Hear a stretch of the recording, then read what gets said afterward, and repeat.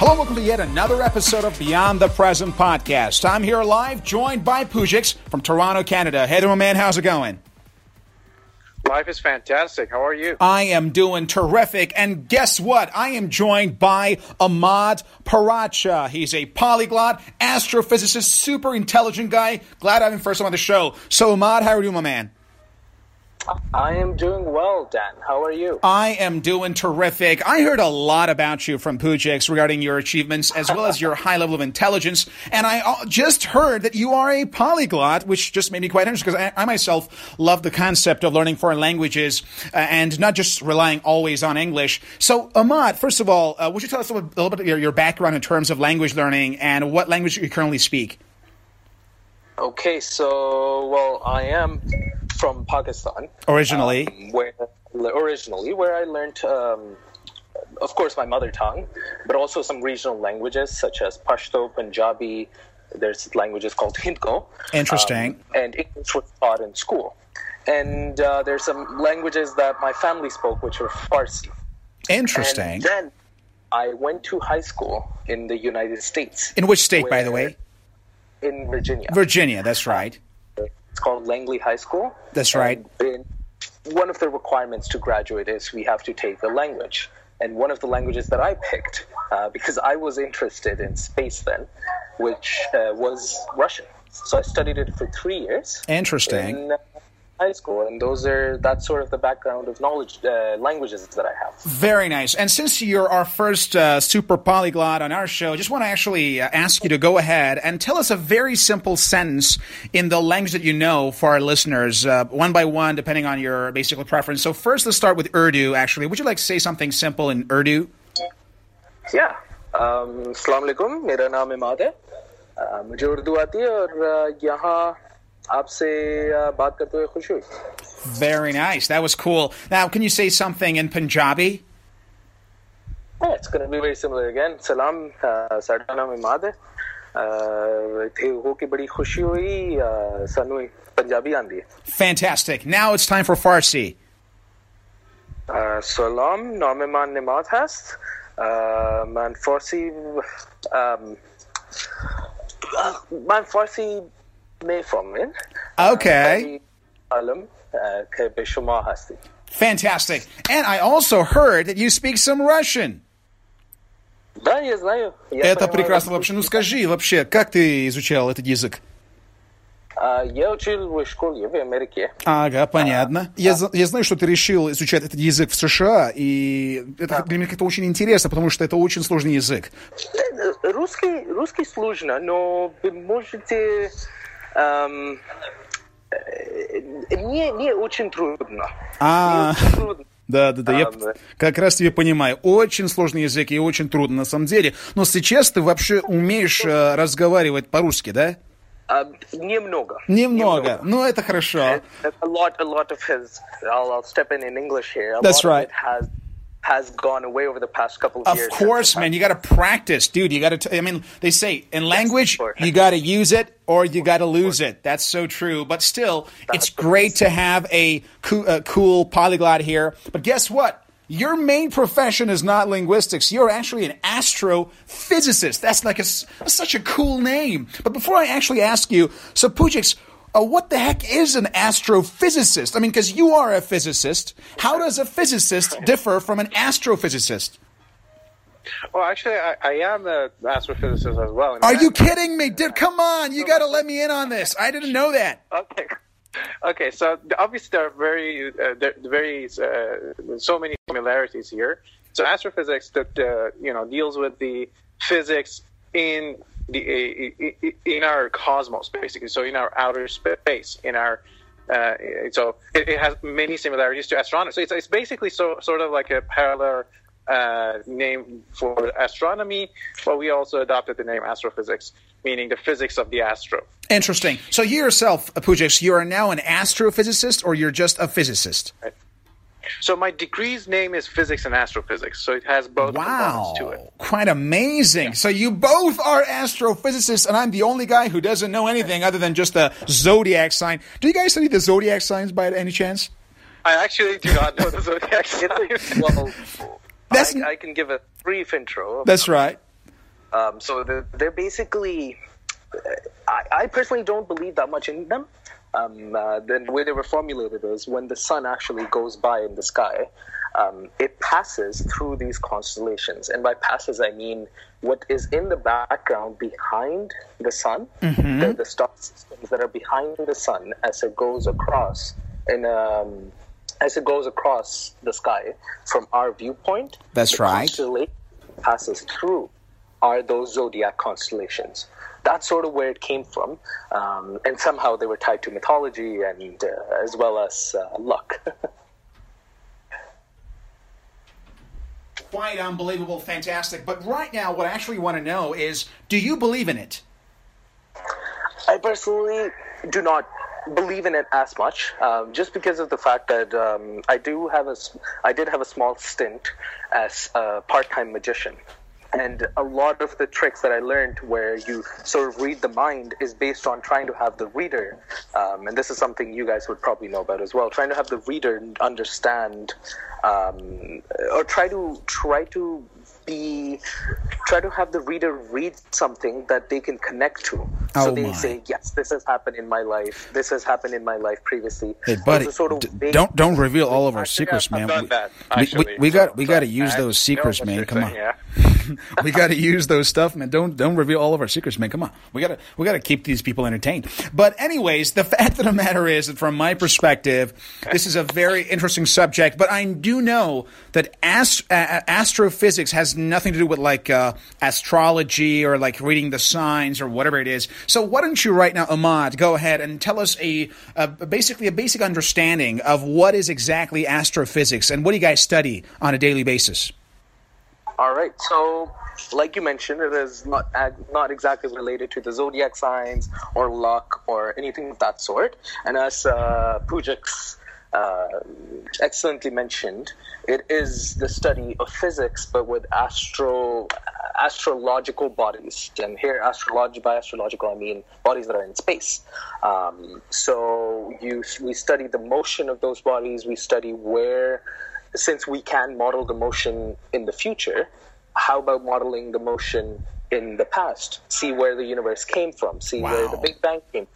Studying the radiation that is outside. Since space is 99.99997% empty space. And the only thing that makes it worthwhile and that makes it something that we should study is the little impurity that is us, that is space, that is Earth, that are the planets. And to study where it all came from and the meaning behind the meaning behind all of this, that is something that we study, but also in more of concrete terms.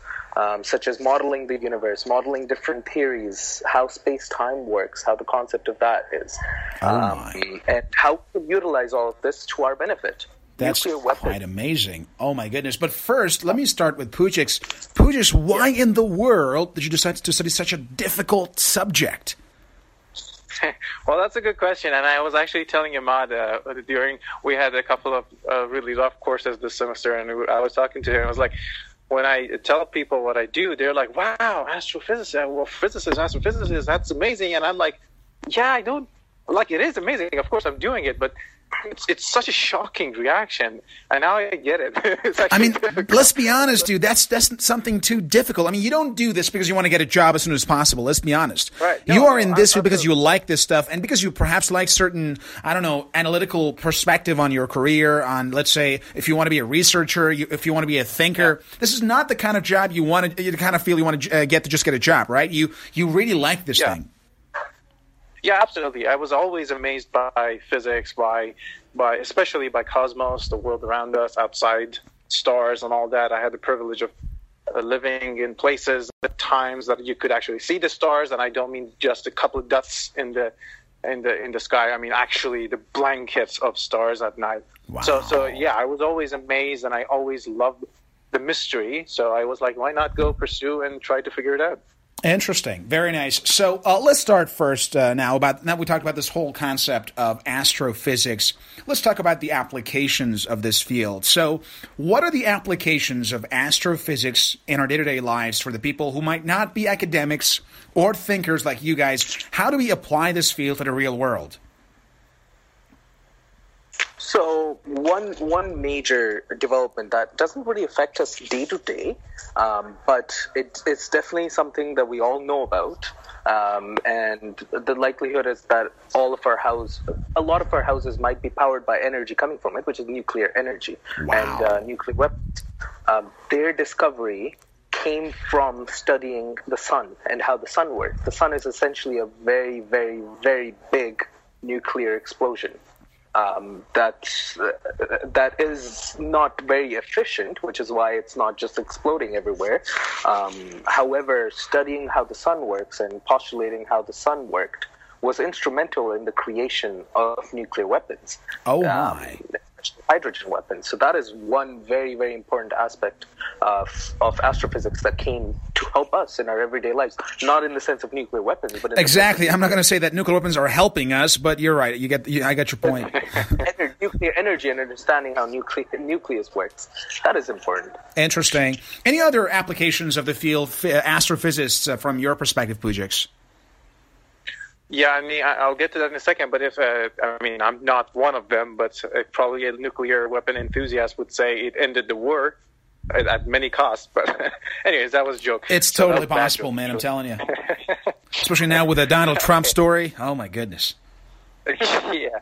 So, anyways, back to the, there are many applications. I'm going to get to it's not particularly astrophysics, it's mostly space science, but it's basically related. So, with the new era since the 1950s and 60s, when we started all these, by we, I mean humanity, the Soviet Union and America at the time, the dominant ones, we started the space programs, different various versions of them. We have had a lot of the luxuries that we have today, like our cell phones simply.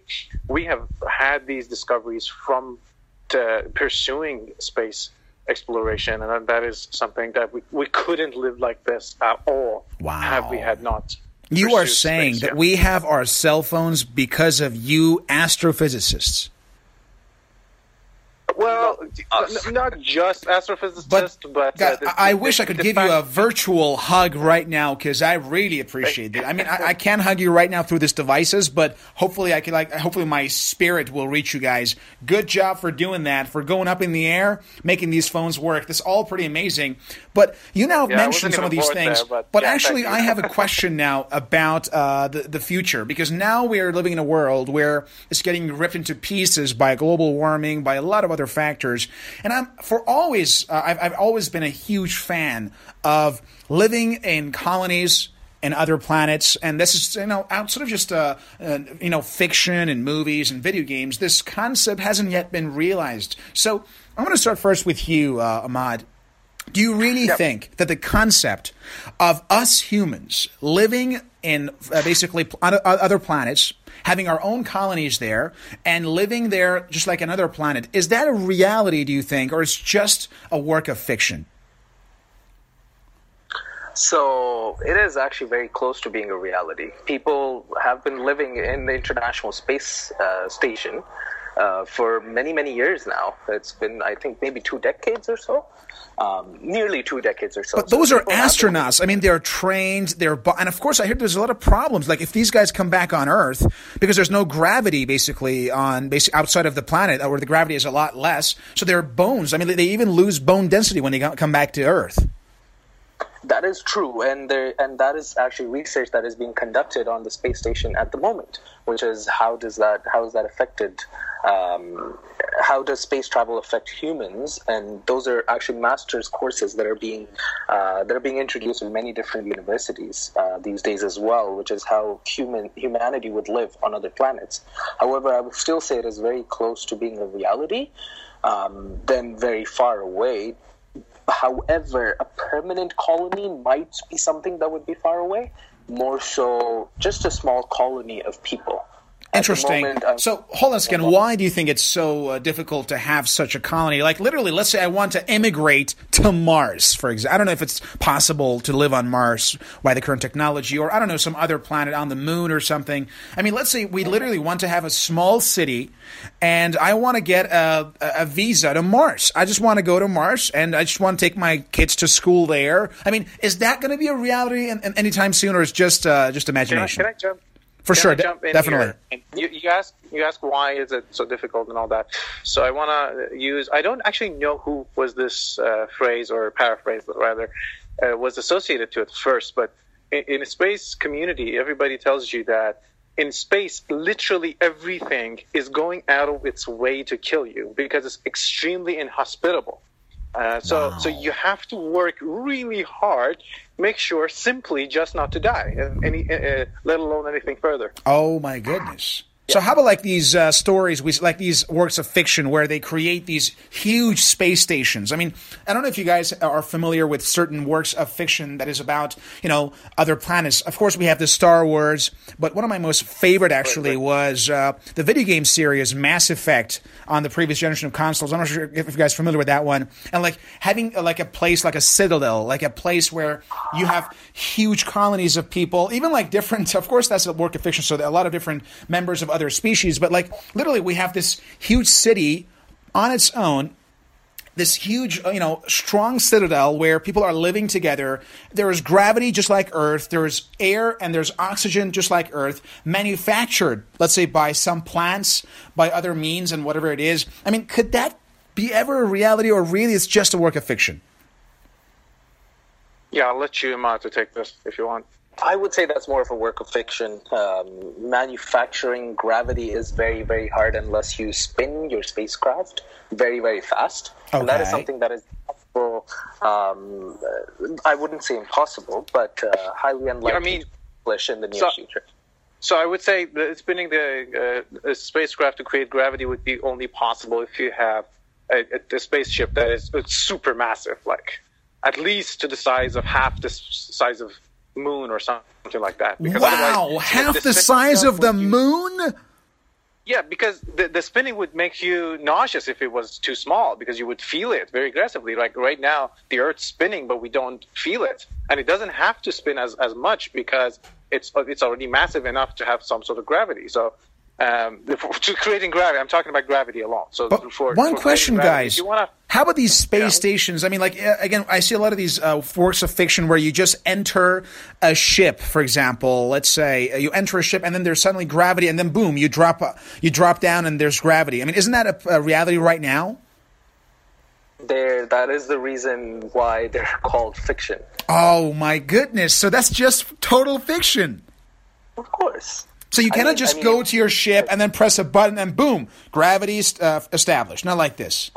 Unless the ship is spinning very fast, then no, it is not going to be possible. Yeah, in some of those cases, they try to justify it scientifically by giving you some sort of boots that has magnet in it, and it activates a magnetic field, like in the spaceships or something. Again, empowering that magnetic field, and that magnet basically would be very, very costly in terms of power that would get consumed. Well, let's not talk about the costs. Let's talk about the reality. Could we use a magnet to create gravity this way?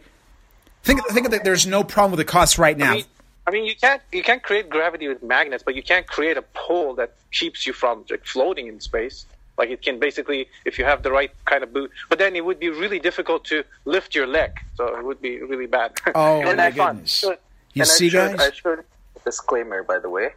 By saying we're creating gravity by having it spin, that's a bad wording. I should say we're simulating gravity.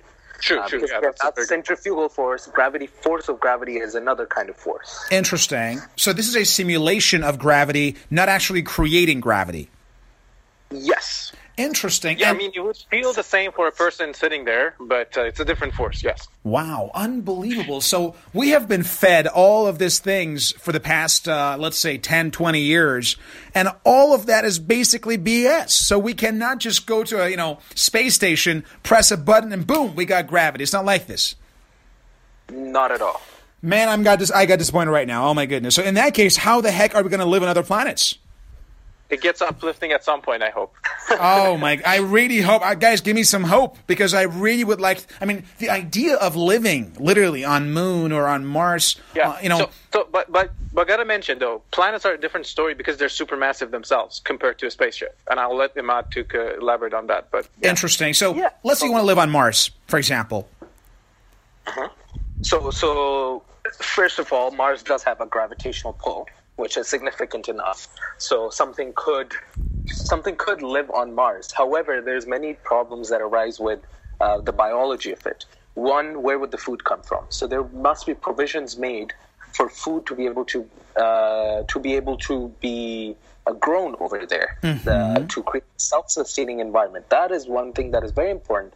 And research is being done at the moment at the International Space Station to see how they can grow plants for humans to eat. The second very, very big problem, and that is something that has not been researched yet, just because of the ethics behind it, which is how is childbirth done in space? Oh, that is goodness. And the reason why it has not happened yet is primarily because it is very dangerous. No one knows what will happen. It has been done with animals, and it has been very, very tough for the mothers. There have been pregnant rats that have been sent to space, and it has been very tough for the mothers to give birth rather than the fetuses. However, the problem is, can an experiment happen with a pregnant human? One question: what's the problem here exactly? I mean, how about like a C-section? The problem isn't how the baby will be born. It's what will happen to the baby, and the fact that you would essentially be giving away a life. You would essentially be putting a life in jeopardy with that, and especially with the mother being there. A lot of mothers say no to that. Why would they do that to their child? Interesting. That is the biggest issue that is there. So one of the issues now is about giving birth on Mars. The other one is, of course, food and the other stuff. But overall, can we increase gravity? By using any technology, is it possible to increase gravity on Mars? So we do not actually need to have basically all of these devices on. We don't have any. So Mars, it's fine. Like any kind of planetary body. Although if it's smaller, you would feel less pull of gravity, but still very much fine. You would just feel lighter if it's smaller, less massive than Earth, for example. If it's more massive, you would feel heavier a little bit. So there's no problem because they're massive enough that the planets themselves, living on them, it's not going to be, the gravity is not going to be a problem. But dude, I don't want to float in the air to go to work. I mean, I've seen these footages. I mean, of all of these astronauts. I mean, it's like, so I'm jumping in the air. I'm going to go to work. When you're out. When you're outside the planet, so let's say on the spaceship, ISS spaceship, International Space Station spaceship, that's a different story because you're not on the planet and you're in space. So say we're traveling from Earth to Mars, that period of 6 months or whatever, that would be a problem. Hold on a second. Are you saying it takes 6 months to get from Earth to Mars? In the best condition, yes. In the best condition? Yes. You guys are kidding me. 6 months. Most of space is just empty. So. Wow, unbelievable, man. We're so lucky to be on Earth here. But again, I still haven't got my answer. Can we create a, let's say, city-like, for example, fortress on Mars that has extra gravity to make life easier for the citizens? Yeah, again, so the problem with Mars is not gravity. Gravity is sufficient enough that we don't feel like we're floating on top of Mars. Are you sure about this? Because how about all the footages we've seen so far? Well, we didn't see the footage of people on Mars, and we have actually robots on Mars, and they're just moving around on top of Mars with no problem at all. So there's no problem. And may I ask you right now, for the Earth gravity, what's the force exactly? So the acceleration of gravity would be 9.8 meters per second. Okay, on Earth, right? On Earth. Yes. And how about on Mars? Sorry, per second squared, my bad. So on Mars, say it again. 3.7, which is about 1/3. 1/3, dude. This is a lot different, I guess. This is 1/3. So like 1 kilogram here on Earth, 1 kilogram here on Earth is 3 times heavier than on Mars, right? Yes. So Mars is a very good way to lose weight. Exactly. I'm telling you. It's like you're a fat ass. You go to Mars, like, guess what? Here, I'm actually less than 100 pounds. All right. That's so possible. Think about it.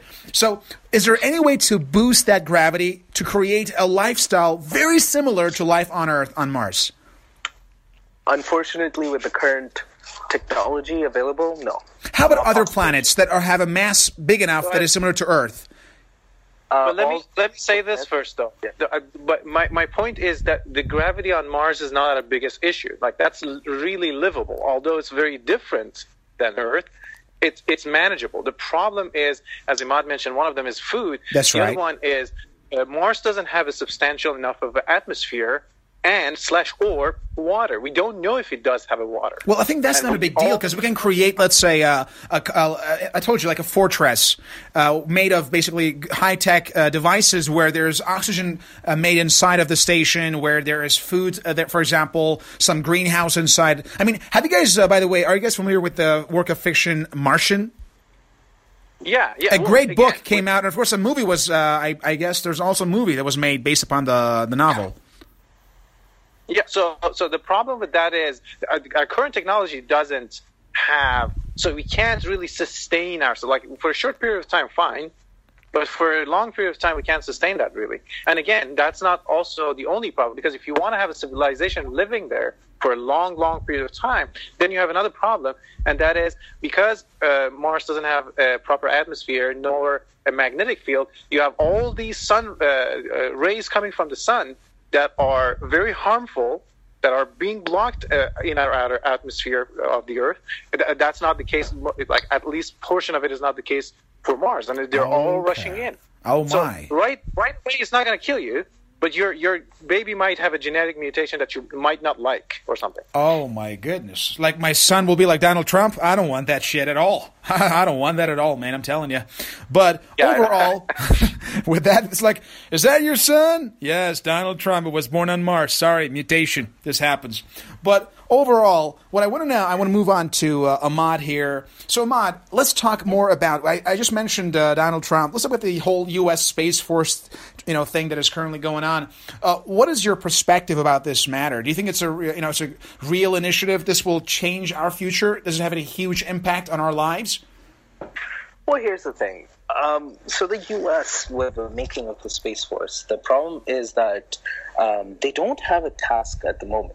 There's many treaties, which surprisingly the U.S. abstained or did not vote for, which mentioned that the space must be peaceful. But they were still voted in by all other countries. So the problem is, what will the Space Force do? Exactly. What will its primary concern be? Right now, whatever is under the domain of space is under the domain of the United States Air Force. They help handle anything with regards to that, and what they do is satisfactory at the moment. They don't need to go up and fight against anyone. Who is the enemy up in space? There's no other agency that is actually asteroids, man. Asteroids.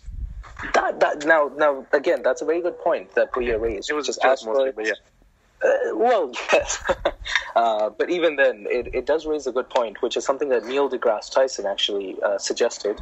He suggested that the Space Force should be something that not only engages in space warfare, but engages in space debris cleanup and also fighting against asteroids to make sure that they do not hit Earth and impact us.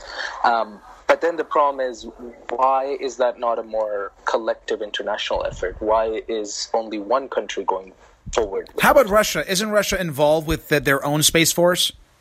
Yes, Russia does have their own. Russia does have a Space Force as well. Oh my goodness! So are you saying like we're going to have like space wars between Russia and America in the future? But again, what is the point of all that? Here it is land conquering. The thing is that in space, treaties have been signed. Like I said, treaties have been signed which say that the moon and all other celestial bodies, so that includes everything, not just, it doesn't exclude anything out of that. All other celestial bodies must be only used for peaceful purposes. And true that all astronauts that are sent in space are envoys of kind. Right. Yeah. So just to put that in perspective, and I'll let you continue for people who are not sure what that means, is that, for example, if there's a good resource, so let's say there is gold on some asteroid or something, and you want to jump there and mine it, as long as it's all peaceful, you can't fight over that asteroid. No, it's mine. And the other country says, no, it's mine, or something like that. So that treaty suggests that you can't fight over that, even asteroid. It's not just about planets or moons. Any body that is floating into space. That's the idea. Yeah, but one question. You guys know Donald Trump's like, well, I'm going to leave this deal too. I left all the deals. I leave this one. We're going to fight anybody who wants to take our goals on the moon. So I'm telling you, what if that happens? That's a good point. Yeah, that's a problem. Yeah, that's more of a political. This guy has left all the treaties and agreements ever since Nixon, literally. I mean, like, this guy's left everything. So that's also unlikely that he will somehow not continue to just get that thing in space as well. All right, guys, thank you very much for listening. So far, this was the first part of this discussion regarding astrophysics. We have a lot more to cover, basically, and because of this, we had to actually end the show here, and hopefully we can actually cover the rest of the interview with Ahmad as well as Pujix on our future episodes. So just tune in, and hopefully we're going to post this in our future episodes. Thank you very much for listening. My name is Daniel Mulligan, and this was Beyond the Present Podcast. Thank you.